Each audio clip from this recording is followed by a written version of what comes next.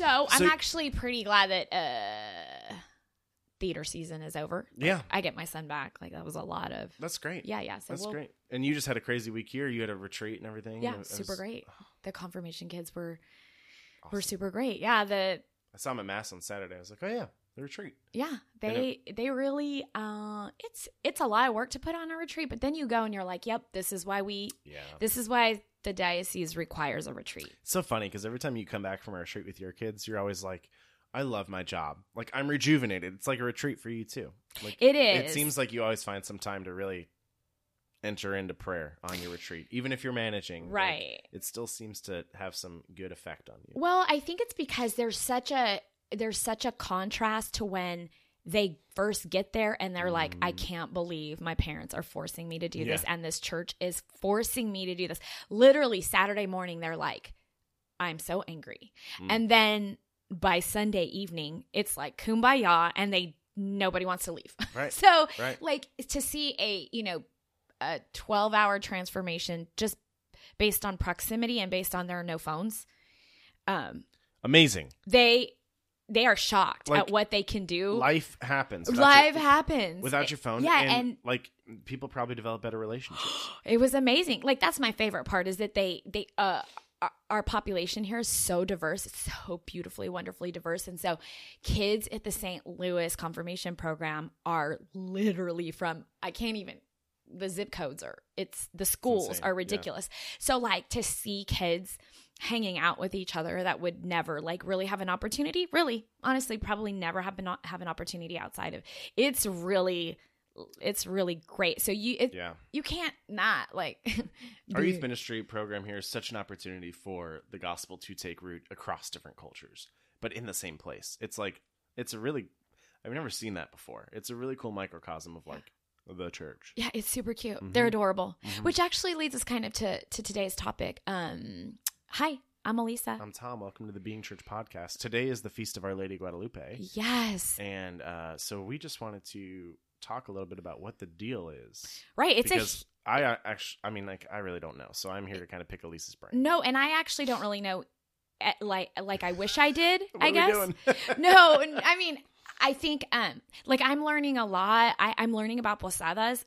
Yeah. We had a session the other night in confirmation, and when we do small groups, we always start off with a question that's kind of, I call it a throwaway question, which that's probably, I need to come up with a better, but it's a question that doesn't require you to really think super deeply, and it doesn't, teenagers sometimes feel awkward speaking, and so it's just like hey, tell us about. And so recently when we went over Advent and the liturgical year, we were like, tell us one of the traditions in your house for this season. And I was like floored at how many kids regularly for their whole lives have do posadas. Oh, really? My kids have never, because I am like fourth, fifth generation. So like a lot of I'm culturally very American. And so I'm learning, right? And so I think it's interesting that, Father James, when he makes the announcements for these, like either posadas or for this feast day today, it's like, hey, she's the patroness of the Americas. Right, exactly. And that's why it's so important to like get into who is Our Lady of Guadalupe? What does that mean for us? And like, what's the story a little bit? Because it is our story. I mean, she's the patroness of the Americas, and yeah, she appeared in Mexico, but like, Mexico's not very far from the United States, and it's not very far from Canada, right? Right. So she's important for who we are as sort of Americans in general, North and South. I think for me, one of the things is that I think I was telling you earlier that I for a long time I just didn't have a relationship with Mother Mary. Tell me about that. Yeah, I don't know. So you became Catholic when you were like in your 20s, right? No, I became confirmed. Oh, so right. I was. You took like that was when my reconversion or whatever it's called. I mean, really, like, were you Catholic before? I was like Catholic, or was like so cradle Catholic, and so Mother Mary was just not really a huge part of that. Yeah. And so, but I kept looking around like, what is, like, why are so many people so incredibly close? And I felt like I was missing out. It was like really a FOMO. Fear of so many other missing people out. were close to Mary, and Yeah. you were like, I was missing out. What I was do they like, have that I don't? right, like what part of this is a part of Catholicism that I just like no fair. Yeah. But so I wanted to like feel something. So basically, I just was like, started asking her, like, I need help. There's obviously something to this that I am not understanding. I was gonna ask you what did it for you, but it was just the FOMO, huh? It was FOMO. I was like, what's wrong with me? Like, what? A lot of people that I really looked up to, you know, have a beautiful devotion. And so I was like, I need to. And then I just asked, and then she was like, clutch, and just was like, okay, here you go. Interesting. Yeah. So just in general, I've had a really, really kind of probably in the last 5 years, just like a real growth in my connection to Mama Mary. And so now I'm like very interested in Our Lady of Guadalupe, and just the story is really miraculous. Like, yeah. So she appeared to, well, and you were telling me earlier that part of the reason you love this story is because of Juan Diego, right? Because of the man she appeared to. Right. Because he was an Aztec Indian, and he had recently converted to Catholicism, and he was just like this real faithful man, right? And he would walk miles and miles to mass. Yeah, I was reading the documentary or biography you sent me, or whatever it was, details about the event, and it was like Juan Diego was on his way to mass and his errands. Like, he was just going to mass one day, and he was like going to go to the store after, and Mary appears to him. Yeah, right? like Mary, right? And so, okay, I'm gonna be perfectly honest. This is gonna sound terrible, but I actually just have had a hard time always believing in apparitions. Like, it's just hard for me to actually believe in apparitions. And so I think the thing about this story is that there's proof. Oh my gosh, that's real bad, right? No, it's not bad. It's okay. Those apparitions are hard because you're like, was this man crazy? Like, was it just really hot that day? And was he walking the wrong way? Like, what's going on? I mean, it happened a few times, right? Right, and she did leave evidence behind. Right. She left the tilma. Well, keep telling the story. And we so, can talk okay, about apparitions. Right. Okay. So anyway, so she appears to him, and she's like, I would like you to build me a church right here. I would like a temple built right here for me. And he's like, and you know, the biography or whatever that I read about it most recently, that one I sent you, was like he's like, okay, my lady, like, he knows it's her, and he's like, okay, sure. And he, you know, and he's so reverent and loving. And so he goes to the bishop, and the bishop's like, yeah, right. It says that he was like kind of nice about it, but he was still like, bro, really, come on. I mean, you know. And so anyway, she just appears to him several times and asks for the same thing, and then eventually the bishop, you know, says, I need a sign, and he goes back, and she's like, okay, fine. And you know, like, sweet Mary's just like, okay, yeah, right. Here's some roses. They are not supposed to grow here because it was the winter. It was winter. It was frozen. They're not like native to that area. And he puts them in his tilma, and he goes back, and that's tilma for those of you who can't understand. And the tilma, and he puts his tilma down, and there are all the roses, and then there's that miraculous image. And again, it's that image is still there. Right. You can go to the church in Mexico and see this tilma on display. I've been there. It's awesome. It's really incredible. And you're like, wait a second, how is this possible? Right. And that scientists have like done studies on it, and nobody can. It's miraculous. It's not ink, and the thing should have disintegrated, and like, it's crazy. It's right. Crazy. And so I don't know that there's proof like that for like my little humble, non-believing, have to know heart. It's really. So I've been thinking about this because I had someone else ask me about these apparitions, and like, Mary appears in different forms. What does that mean? Because there's like Our Lady of Czestochowa, you know. Right. It is so like a mother to stoop down to her children and like come in their likeness and their appearance, right? Our Lady of Guadalupe, she's brown. Right. She's Mexican. Right. Right? Like, she looks like Juan Diego. Right. And that's because she's all of our mother. Like, she's Christ's mother. And so how it happens, I don't know. But like, when it comes to apparitions, you're saying like, it's hard for me to believe. Well, part of me is like, well, it's not for you, Alissa. Like the apparition, this might sound weird. The apparition was for Juan Diego. Like she could have appeared to the bishop if she wanted to, but she appeared to Juan Diego. Right. The sign was for the bishop. Right. And the church, the temple, or whatever, the cathedral, I don't know what it is. It's a cathedral Basilica, now. Basilica is for us. But like that apparition was for Juan Diego. And sure, like he tells the story, but that apparition gave him the faith to do the mission that is for us. Right. Exactly. You know, and so, I mean, that's not like a theological exploration of apparitions, but we are always like thinking like, oh, what if I saw something or like a sign? Well, it's not the measure of our faith exactly, right? Right.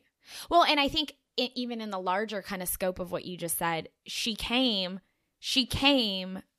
looking like the Aztec people, right? Mm-hmm. And all the signs on her garments were done in such a way that the people there would know, you know, this is for you. This is your sign that we want you to come to this faith, that you belong in this faith. And so I think that's just such a loving thing to do to manifest herself in that way so that the people of the area could feel a connection to Jesus through her, because ultimately that's what she's doing, right? You said something earlier before when we were talking about this idea, or just Our Lady of Guadalupe in general, and you said, I can't remember what you said, but you caught yourself on some like theological language, right? Because you were like, when she came to her people, I mean, when God sent her to her people, right? Like Mary doesn't do this on her own initiative, right? Like that would almost be weird, like. Just like any other saint, because she is a saint. Right. Like any other saint doesn't decide to like, hey, I'm going to go up here. No, like every saint is at the beck and call of God and Jesus, right? So we can only assume that like Christ said, no, go to my people. Like go. And she did it because she's a faithful servant. But yeah, it's so funny when we talk about Mary. It's like, I'm not praying to Mary. I'm asking her to pray for me. She's the mother of God. But Hello. I'm praying for Mary. You know, we have to be really careful with our language. But it's like, she's still just awesome and like plays such an important role in our faith. Yeah. And again, the whole Juan Diego thing is just, to me, it helps me to realize that, like, you know, in that recording of, or that written piece that we read, just kind of like his responses is like when he went to the bishop and the bishop another time denied him, he comes to her and he's like, maybe you should send somebody who's more important, who people know, you know, I'm a tail end. And what does she call him every time she addresses him, at least in this account? She says like my little son, my poor son, or something like that. Right. But she takes him in his like in his tininess, right? And his, you know, she didn't go, right, she could have gone just to the bishop, but she goes to Juan Diego. And I think, man, how lovely that in like our nothingness and our smallness, like God can work through us. Like I feel like I need to pay attention, because like at any point God could decide to work a miracle through me, a little tiny leaf, like he said, you know what I mean? Right. I think it gives me such like hope and excitement, and it helps me to think of this day so much deeper than I ever have before. I feel like there's, you know, some ways that I can lead my children tonight to really kind of ponder this, because this is, first, it happened so close in time. It wasn't like that long ago, right? And it happened so close in proximity. Right. And then Our Lady looks like my family, you know what I mean? Which adds just another beautiful layer to the whole thing, right? So I feel like, well done, church. I know. Yeah, she calls him, I just looked it up, she calls him my son the least. And that's how that's the first thing she says to him when she addresses him, right? My humble Juanito. Like my little Juan, right? Johnny boy. Right, for real. Yeah. And like if anyone else said that, like, hey, my least friend, like my least little, it just doesn't sound right. But like, because it comes from Mary, because she is so humble, like that is her posture. And she goes to Juan Diego and says like, my little son, like his, exactly what you're saying, like his humility, his simplicity is the cause for like, That is why he is an agent of her message. That is why he's bringing God's message to the bishop. That is why he's chosen for this. And he becomes a saint. Like, again, like, hello, Alissa. Like, it doesn't have to be these massive things. Right. And why is he a saint? Because he was receptive to the message and said, sure, I'll do it. Right. He said yes. And he was actually kind of just in the middle of like the very mundane routine of living out his faith. Right. Like, I'm walking to mass. That's what I do. He had his grocery list in his right. pocket, right? He did. That's really interesting. He was in the mundane. Yeah, just doing the day-to-day. It's so important. You don't need to have an apparition from Mary to like do holy things or to change the world.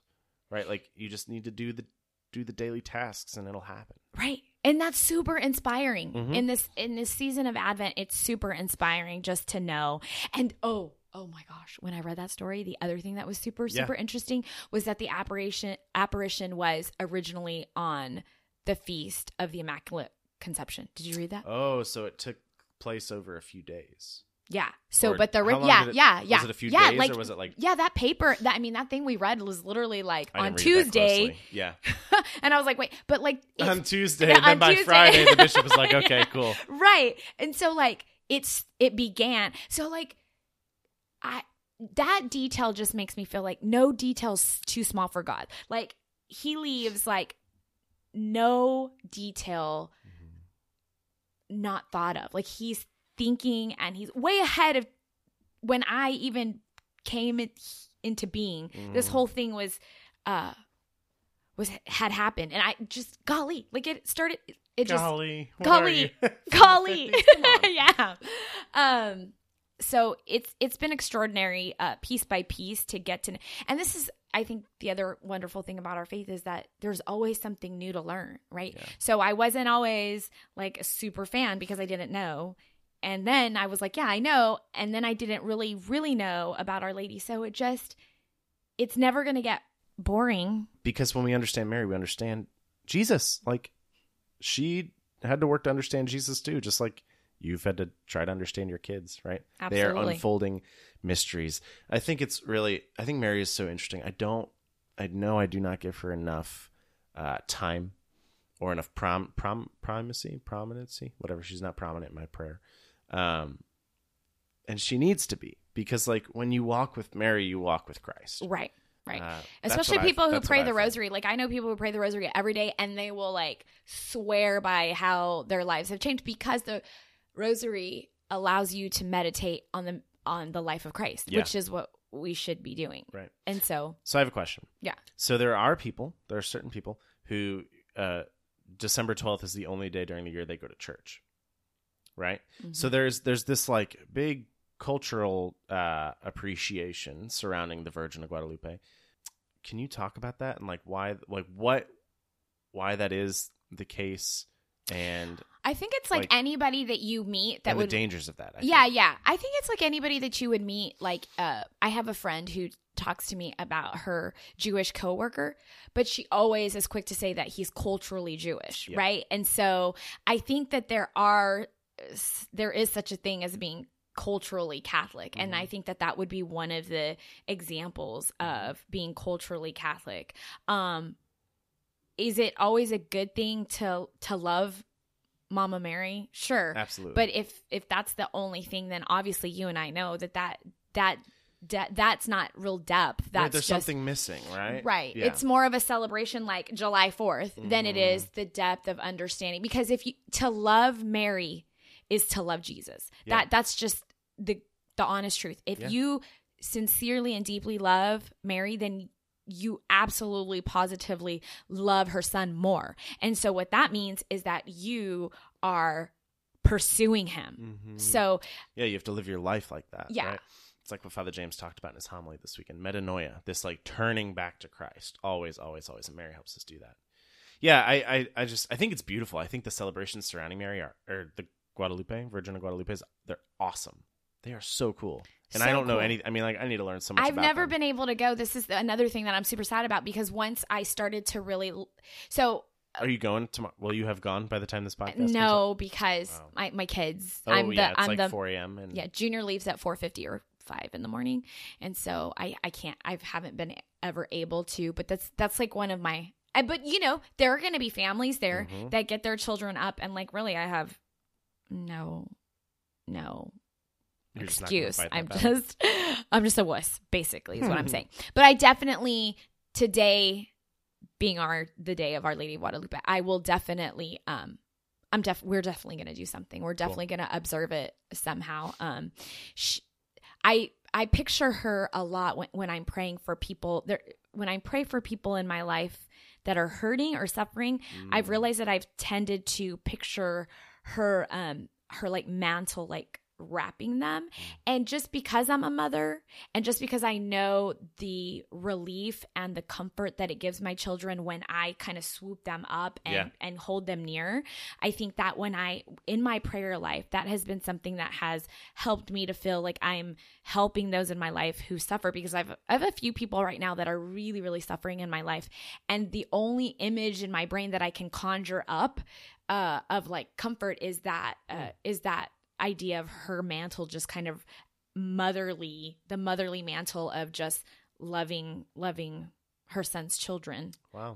So that's a super good image. But I think, she's really worth the time and the energy, because I think done the right way, or done with our heart in the right place, she's going to point us. She points me to her son in ways I didn't know. And I think that's what I didn't get before. I didn't get that loving her would help me to love her son.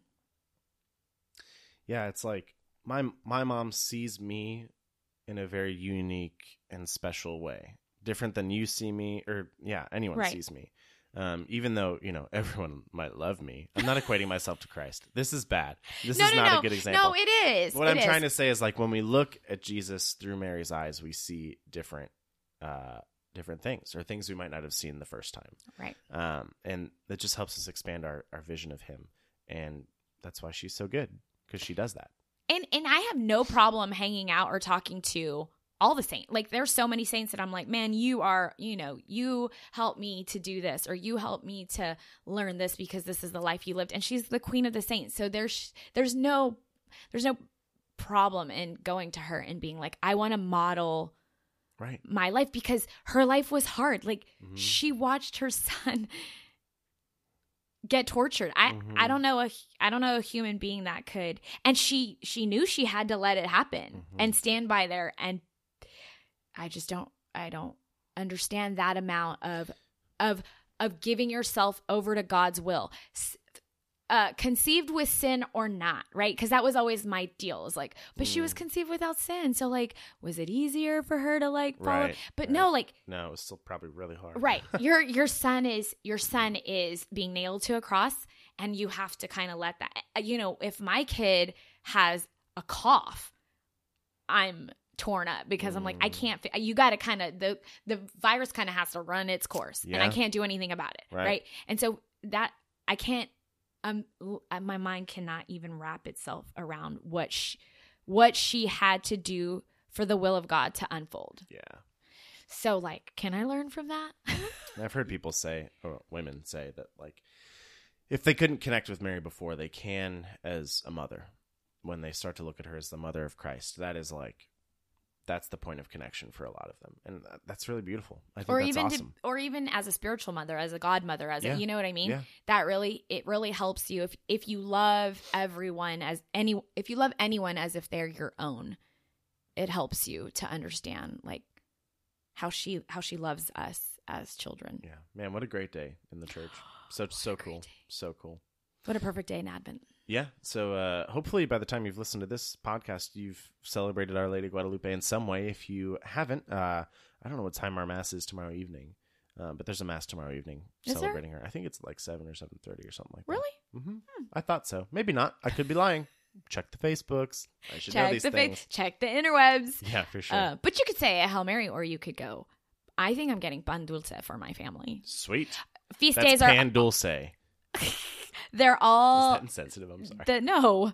The feast days always have to do with food in our house. That's the only way my kids will remember. I mean, that's what they're celebrations. Like, you're supposed to eat. Yep. Come on. Show thing. All right, cool. Well, hey, thanks for listening to this episode. Hope y'all learned something new about our OLG. That's what I call her. I like it. Because she's a G. She's a G. And yeah, we hope you enjoyed it. So go ahead and like and subscribe and send to your friends and share on the Facebooks and the Twitter, all that stuff. And go be church.